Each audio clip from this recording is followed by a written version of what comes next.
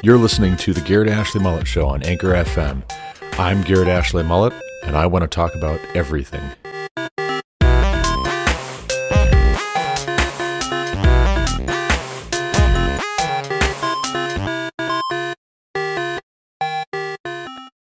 What is your opinion on women earning less than men in tennis? And what do you think is this based on? Thank you. Well, I don't know. I don't know what it is based on in soccer or golf or modeling. I don't know. Why do women earn more than men in the fashion industry? Well, I don't know. But then again, we don't talk all day long about salary difference. Welcome back to the Garrett Ashley Mullet Show. This is, of course, Garrett Ashley Mullet coming to you from Greeley, Colorado for episode 547 of this podcast. Today is January 29th, 2023, and that was a little bit of audio, which I provided the translation for, of Rafael Nadal, a Spanish tennis player currently ranked number 2 in the world in singles by the Association of Tennis Professionals, being asked about the pay gap between men and women who play tennis. And he says, I don't know why there would be a pay gap. Also, I don't know why there's a pay gap in these other fields as well. Sometimes there's pay gaps in the fashion industry. I think women make more in the fashion industry than they do in tennis. I think they make more than men do in the fashion industry. I don't know why it is. I'm not sure. All I know is that we men don't spend all our time complaining about how much less we make, which is, like that's a rather sarcastic, but in the same sense, appropriate response to the complaining about the pay gap. I mean, in all honesty, I think what he's getting at is maybe the people who are not sitting around complaining about how much less they're paid are making more money, in part because they're not sitting around complaining about how much less they're paid. That could be, right? There could be a relationship there, possibly. Now, that breaks down, obviously, also at a certain point, because you could be doing the same work, but for less pay. But then what is the work that these sports ball players are actually doing? Like what is it that they're doing that is making them so much money when they get to the top of their game? They're not just playing a sport, either well or not so well. They are also selling products. They're selling advertising. They're selling endorsements. They are selling tickets. They're getting people to show up to watch them play. And those people are buying condiments and drinks and jerseys and other paraphernalia. Those people are watching commercials. Those people are potentially seeing what those athletes are wearing and wanting to buy those brands. You know what? You know what it really comes down to, in my opinion? When we're talking sports versus the fashion industry versus women buying clothes or men buying clothes for women, I think what it comes down to is what is communicated by a man endorsing a product or a service or a brand. What is communicated when a man endorses versus when a woman endorses? And are those kinds of endorsements the same? Do we perceive them to be the same? Should we perceive them to be the same? Now, feminists will say, if we don't perceive them to be the same, that's because of the patriarchy. That's actually inequality and oppression of a sort. Even if the woman who is at the top of her sport or her profession, if she's not into sports, but she is a professional woman, she went to college, she's now an executive, she's now a manager, she's now a doctor or a lawyer or what have you. If she's at the top of her profession, her field, and she's not making as much as men do, she's still making a lot of money. But if she's not making the exact same amount as the man who is at the top of his field or at the top of his profession, well, then that's unfair. Now, suppose we fix that, right? Suppose we fix that and we apply price floors and price ceilings from the government. The government takes control of the means of production in a sense, because now that they are telling companies what they can pay or what they can't pay. You can't pay over this much to men because you're paying only this much to women. You have to pay at least this much to women because you're paying at least this much to men. Now they've assumed responsibility for how to still make that business profitable if one of the metrics at the disposal of the business owner and the business manager was how much they pay to people or how little they pay to people. If I can't pay over a certain amount to men because we only pay that much to women, well, then now I can't get the most qualified men interested, motivated, committed. If I have to pay at least this much to the men or the women, for that matter, well, then I've eroded my basis for hiring people with low experience or an unproven track record. Also, too, my costs have to go up by that much, or my prices have to go up by that much, because now everybody's doing that. And if they're having to pay everybody more, well, then the cost of their products and services that I'm depending on to provide my costs to my customers at a lower rate, those have to go up. But see, if we fix that supposed problem, let's assume that it is a problem. We fix that problem of the pay gap. Now the government has taken responsibility. Therefore, they have to take control of the means of production more generally. And now we're talking communism. And for that matter, if we move on from that, to say we fix that problem, move on from that one to the question of inequality between men and women, when we're talking what women predominantly or disproportionately are able to do. So women are staying home when they get pregnant or when they've given birth. Now we've got to fix that problem and say either A, the men get to stay home when the wife or the fiance or the girlfriend is pregnant. The men, the fathers, they get to stay home if their wife is feeling sick, or if she is about to have a baby, or she has just had a baby. And that's happening, right? In the interest of consistency, that is increasingly happening, where it's not just maternity leave, it's paternity leave as well. But how would it be if we said the other direction? Well, the men can't stay home, so neither can you women. You women have to get out there and you have to get after it.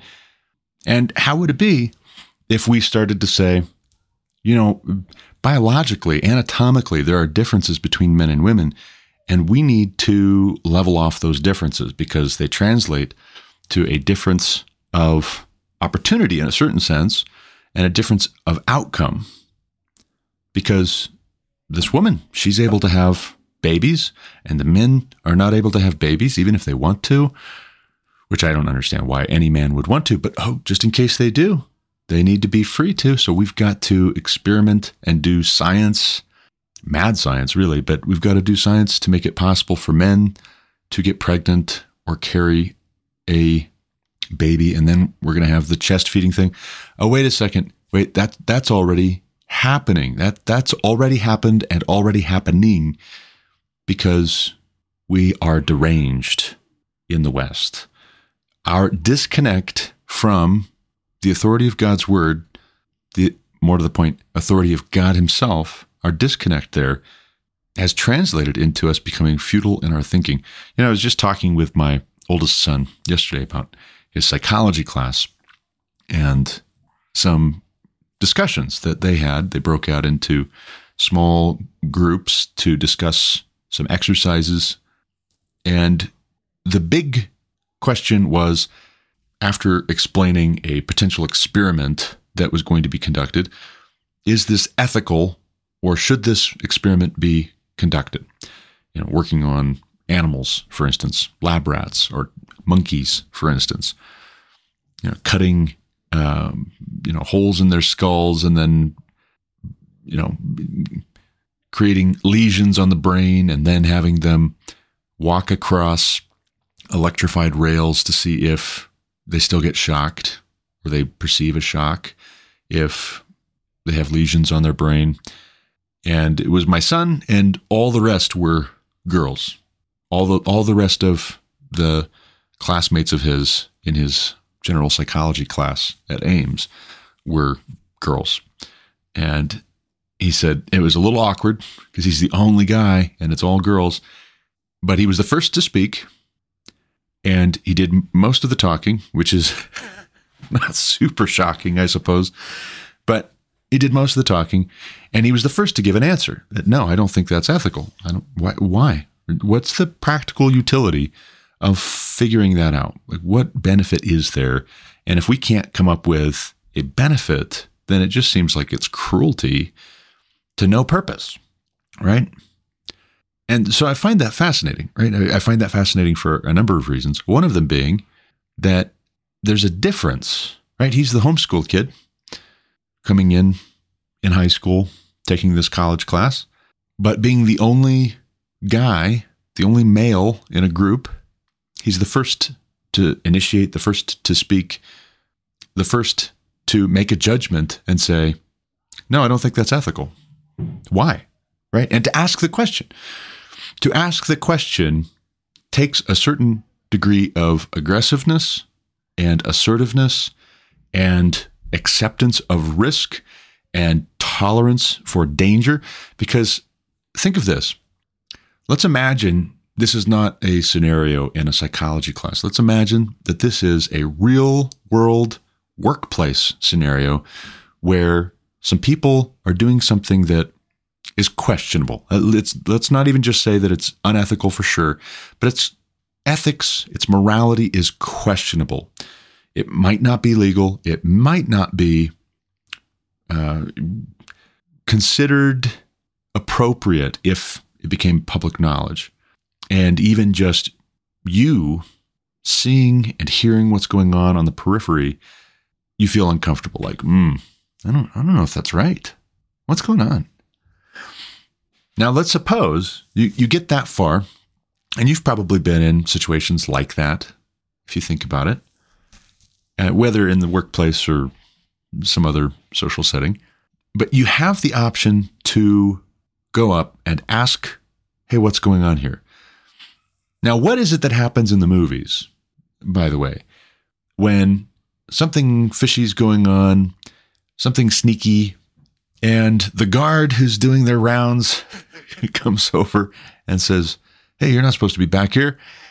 Yeah, usually that's the part where either the villain or the hero, depending on, if the guard was a good guy or a bad guy, but what kind of a facility is being guarded, the villain or the hero will probably clock this guy over the head and drag him out of sight and stow him. If not killing him, at least knocking him unconscious long enough to finish what needs doing in the facility and get out of there.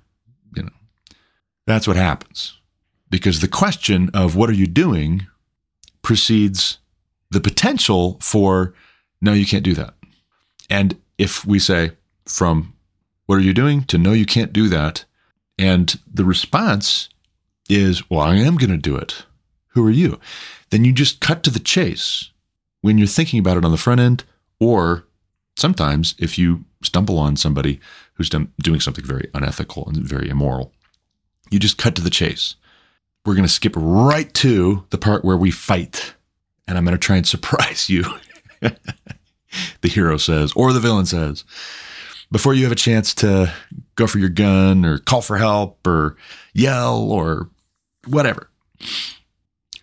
Now, if you are thinking through that as a reasonable person would, and all the more, the more unethical, immoral the behavior or activity that's going on, the higher the probability, if it is unethical and immoral, that you asking the question, you will be treated now or disposed of now in an unethical and immoral way.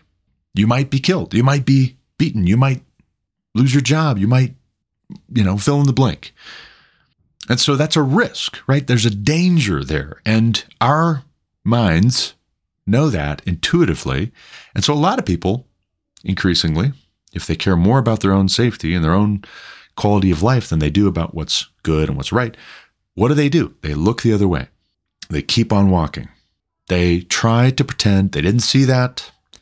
There's nothing going on, because they're just cutting to the chase if their response would be to flee, to run away, to protect themselves first and foremost. Now, what do we do about that?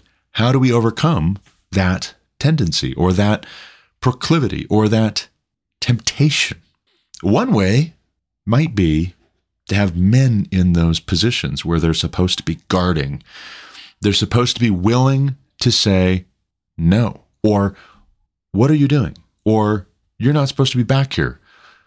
In part because men being physically stronger, faster, more aggressive, more assertive, all of these things are related to the presence of testosterone in the body. Testosterone at much higher quantities in men than in women typically. Now, some women try to take testosterone so that they can be bodybuilders and be stronger than men or whatever. Some decide that they want to be men, and so they take testosterone. Also, there are men who don't have a lot of testosterone, in part because of environmental factors, dietary factors, psychological factors. They've been so beaten down by society, by family, by the people in their social circle. Their body just gives up on producing testosterone. I think this can be multi-generational as well. I think birth control pills have caused women who think, or their bodies think, that they are on that part of the cycle where they're already pregnant, so they don't get pregnant. Research has shown that women who are on the pill report that men with less masculine physical features, facial features, are more attractive to them. Now, why is that? Well, it could be in part because they are not in the best condition to fight. This is why what director James Cameron said about wanting to see 6-month pregnant warriors on the screen is so dumb. It's such a dumb thing to say. There are few people who are more vulnerable than a woman who is in her third trimester. If a woman is typically not as strong, not as fast, not as aggressive as a man, a pregnant woman is even slower than she typically would be. And the closer she gets to her due date, the slower she's going to be. It really slows her down. It makes it hard for her to even walk, much less run, much less go through complicated maneuvers to dodge and parry and attack and defend and all that. It's just, and that's even if she's through all of the morning sickness and the nausea and all that. Like, if she's nauseous and also is having a hard time even walking, you're now going to put her out there fighting enemies? Like, are you nuts? That's stupid. That's just dumb. But when we see that there are questions like, hey, why do you think that men are paid more than women? We need to be thinking more holistically than just, oh, men and women. They're both people, right? Men are human beings and women are human beings, and so there shouldn't be a difference. No, there is a difference. By God's design, you are being really short-sighted to miss it, and you're being really stubborn and willful and foolish if even when it is explained, you say, no, that's just the patriarchy. No.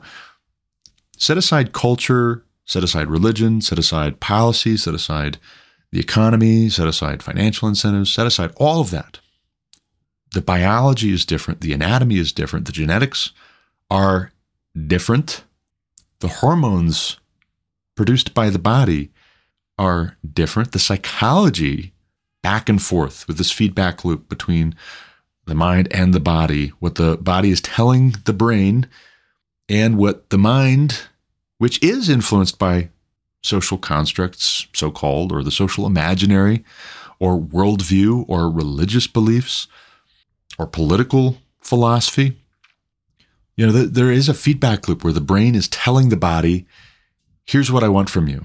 And the body is also telling the brain, okay, well, here's what I got. And so that's part of why you've got to be thinking. You got to be thinking about what you're eating and what kind of sleep you're getting and whether you're staying hydrated, getting good rest and exercising and what kind of an environment you're in. You've got to be paying attention and making decisions that are wise. Also, too, one of the ways that we need to make decisions that are wise is in who we associate with and where we draw strength from. And what I mean by this is that in proportion to the questions that are asked about why men are paid more than women in this or that field and what we should all do about it, in proportion to the increase of those questions is also an increase in the drawing of strength from what is perceived to be the prevailing wisdom of our day, which is cultural Marxism.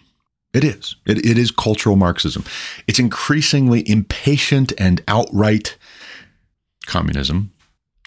But the cultural Marxism has been with us for decades now, and that cultural Marxism is where a lot of people derive their sense of identity, their sense of purpose and belonging. If they can get the culture on board with something they want to have or do or be, then they can have it. Also, if they can direct the culture at a potential threat, they can manipulate or bully or threaten or destroy that threat or that target. Perhaps they can take something from that target because that target is prey.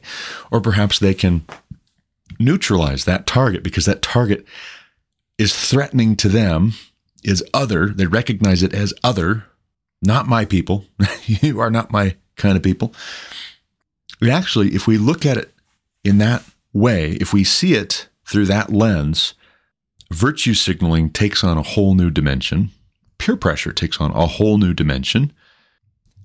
One of the benefits of going to church, not neglecting the assembly of yourselves together as some do, comes into clearer focus because it has to do with how we resist peer pressure to conform to the pattern of this world, how we stay on mission, trusting in God, following God, serving God. It also makes sense of persecution of Christians, for instance. Me being a Christian, my mind goes there. But it makes sense of the persecution of Christians throughout the last 2,000 years. Now you might think, what is it about Christians that is so inviting of persecution when society is in a certain frame of mind, or when a culture is in a certain frame of mind? And I'll tell you, the more decadent, corrupt, cruel, nihilistic, mercenary, godless, vicious a culture gets, the easier it is for each member of that culture to recognize immediately that Christians are other. You are not my people. We are not the same. So now we have to figure out, are you potential prey that I can attack, kill, and consume? Not necessarily literally. I mean, in some cases, yes, but not necessarily literally like cannibalism, but in every other sense. Can I attack you? Can I destroy you mentally, emotionally, socially, politically, and then take what you have for myself? Can I take your house? Can I take your business? Can I take your title? Can I take your popularity or the high regard that some people have for you? Can I take that for myself and now use that, leverage that to get what I want? If that's not what I want, then I'll leverage it to get what I actually want. You know, I was listening to a discussion between Dr. Jordan Peterson and also Dr. Andrew Huberman. The title of this video, episode 296 of Peterson's podcast, is Neuroscience Meets Psychology. This is 3 months old by this point, and I'm almost all the way through. I'm an hour and 24 minutes into the hour and 42 minute video. And it's fascinating. It's so great. It's super, super cool. And you can tell, even though they work in distinct fields, they study distinct subjects. Psychology is not the same thing as neuroscience, and vice versa. They recognize one another as being more generally of the same kind. And they recognize their work as being interconnected and highly interrelated. So there are questions that they have for each other that are genuine questions, not rhetorical questions. So what do you think of this? Okay, so do I understand you right here? And they're learning different ways of describing phenomena that they're both studying from different directions or from different angles. And in some cases, they're completing each other's sentences because, okay, yes, I've seen that, but I call it this. Or we still don't know this, why certain results are found when this and that is the trigger. Oh, well, could it be that this, and this? Oh, yeah, that makes sense. The point being, it's fascinating to see these two guys sit down and chat, and I see their content show up pretty routinely when I go to YouTube to look for other things. I will see videos show up in the recommended for you category with Huberman's face on them or Peterson's face on them. I've never actually listened to anything, watched anything that had Dr. Huberman in it, but he's got some fascinating things to share about neuroscience. But Peterson, I really enjoy what he has to say. I really respect him. I really admire what he's doing. That doesn't mean I always agree with what he's doing, what he's saying. I think he over-psychologizes. I think he's too much of a Jungian, as I understand it, with regards to the Bible. I think he makes it too metaphorical, too symbolic. But then on the other hand, and this is what I love, and I want to keep watching, and I want to watch him come to the realization that this is not just symbolic or metaphorical. Like, this is for real. He would say, well, yeah, of course it's real, but what do we mean by that anyway? I'm listening to them talk back and forth, and I'm thinking to myself, it's so interesting that there have been so many people who've wanted to cancel or write off or marginalize Jordan Peterson. And why is that? Because he's communicating some challenging questions, and he's trying to reframe a number of pathological, mentally ill ways of relating to ourselves and to one another that he sees. He sees in his clinical practice. He sees in his work as a professor. He sees in his speaking tours going around the world. He sees in himself, even having had a bit of trouble with health and addiction, having since gotten out of that. He sees it, right? He's trying to speak to it and reframe and correct and challenge and confront like a man, by the way, because it takes guts to do that. Because what you might do is you might say, hey, what's going on over here? And because the answer is going to be, oh, well, nothing good. We are up to no good. We just skip straight to the part where the villain tries to bop the security guard over the head and drag him off scene, out of sight. And I think that's what's happened with guys like Jordan Peterson. And I think that's part of why oftentimes, regardless of what the cultural Marxists want, what the feminists will say about the patriarchy, I think this is why endorsements by male athletes, male authors, male scientists go a lot farther. Why do I say that? In case it's not clear, because those men having testosterone, being physically larger and stronger and faster and more aggressive and more accepting and tolerant of risk by virtue of having testosterone, they are more willing to say, hey, wait a second, what's going on here, before they endorse a product. And I think of having talked with my cousin Brent here last weekend. He and his wife Natalie stopped in. They were in Colorado to see a concert and to hang out, do some shopping, get away. And we got to talking about this 40-something-year-old BMX biker who lives, I think he said in California. I don't remember. But he does some crazy, smooth, fast, impressive tricks on his BMX bike in these little dry canals in California. And I'm talking with Brent, who's just showing me, just randomly, hey, check this video out. Because he's a little bit ADD, just a little bit. God bless him. God love him. But he's telling me about this guy. He says, yeah, he's a Christian guy, and he's a big deal. He's been riding BMX for a long time. He's really good.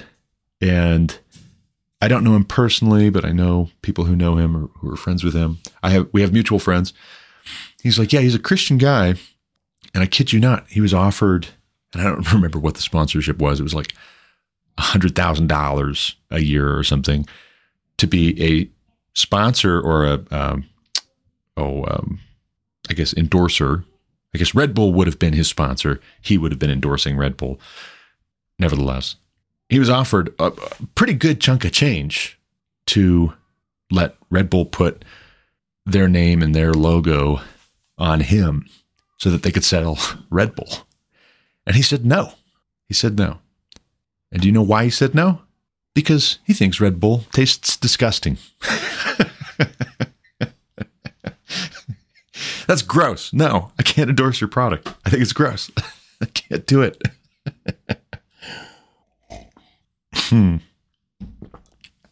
Here's the thing.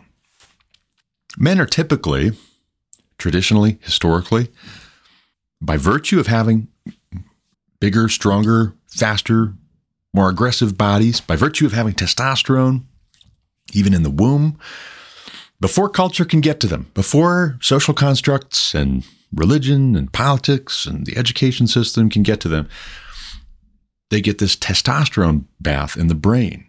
And it causes significant changes to the development of the male of our species versus the female of our species. And this is why men throughout history have been the leaders of their homes, of their communities, of their churches, of their cities, of their nations, because they are better suited to be the protectors against those who would do evil. They are better suited to be the protectors. Now, that doesn't mean that men need to be using their aggression, their strength, and their speed and their agility all the time, because that's the thing, right? We wouldn't need men to be protective if there were not dangers posed by other men who have greater size, strength, aggression, but use it to prey on innocent men, women, and children. We wouldn't need men to be protectors. I mean, yeah, you could say, well, there's wild animals. Sure. And most wild animals, in my experience, from a size to strength ratio standpoint, most wild animals are physically stronger. They have more force per cubic meter or cubic inch of body mass. And so what do? You say, okay, my ideal is that, like James Cameron, we have women who are 6 months pregnant go out there in the wilderness. And I want to see that. I want to see 6-month pregnant women in their third trimester getting attacked by wild animals and trying to defend themselves. That's what I want to see, because we've got to abolish the patriarchy, because we want equal opportunity. No, that's extraordinarily dumb. Not only does that go against what we know intuitively as men and women and human beings, unless it's trained out of us by Marxists, progressives, leftists. Not only do we know that intuitively that's a bad idea, instinctively we know that's a bad idea, we can reason out what the outcome will be very easily. The human race needs men to be providers and protectors in a fallen world, especially because the man should be the one confronting the wild animal who is threatening the pregnant woman. And that's a large part of the reason for marriage, I'm sure, I'm convinced, because it's orderly, right? It's orderly. It's not this woman is going to take orders from all of the men in the world. That's insane. That's a recipe for absolute chaos, which we have increasingly. But in reading the Communist Manifesto this past week, that is something that Marx and Engels say directly, explicitly. Their plan and program, it's not very long. It was 4 hours. A good chunk of that was forward, not the work itself. But their plan and program was not just for economic redistribution. For those Christians who get sucked in and they think, well, okay, there's communism in the New Testament. It says that, Christians had all things in common in Acts. And so, communism can work. Did you know that there were points in early church history, the first few centuries of church history, where some cults, some false teachers said, that's not just property, that's also wives, that's also families. We're going to just share in common our women because we've got to hold all things in common. And that was something that had to be rebuked and confronted and purged. Hey, what's going on over here? Hey, wait, what are you teaching? No. That's not biblical. That's not godly. That's not what God said. That's not what God wants. God is a God of order, not a God of chaos. No, you can't do that. Men were needed to correct error and false teaching and a misunderstanding, maybe even intentional twisting of the biblical text and what God had said, to the end of protecting not just the church spiritually, but also physically, also emotionally, mentally. So I look at the idea of men making more than women do, and I think that's totally fine. I have no objections to that whatsoever. It's funny, there was a point in Lauren's and my marriage early on, the first few years before I moved us to Montana and got into oil and gas. There was a point in our marriage where she actually made more money per hour than I did. She was an STNA. She worked for some nursing homes in the area. But as an STNA, compared to me being a billing clerk for a trucking company or a factory worker or a logistics broker or logistics broker's assistant, she made more money because there was more demand for the skills that she had than there was demand for the skills that I had. When I moved us to Montana and I got working in the oil and gas industry, then that changed drastically on my end of the equation because there weren't enough men. And you need men in particular, predominantly. I've encountered a few women in the oil and gas industry in the field, but usually they're administrative. Usually they're accountants. Usually they are assistants. Usually they are engineers. I've seen that a number of times. Their father sent them to college. They got their engineering degree. Now they've got a really good paying job. But typically the female engineers, in my experience, are not going out to the field as much necessarily. Whereas odds are a lot higher that predominantly men out in the field are going to work their way up through the ranks by staying at it, by continuing to go do the dangerous job, also by being willing to ask, hey, what are you doing when something sketchy is about? And this is a recurring theme of safety training and all talk of stop work authority, that you have to be willing to ask somebody what they're doing if they're doing something unsafe. If you're sure that this is just about to could likely cause an accident, you have to be willing to say, stop. I'm calling stop work authority right now.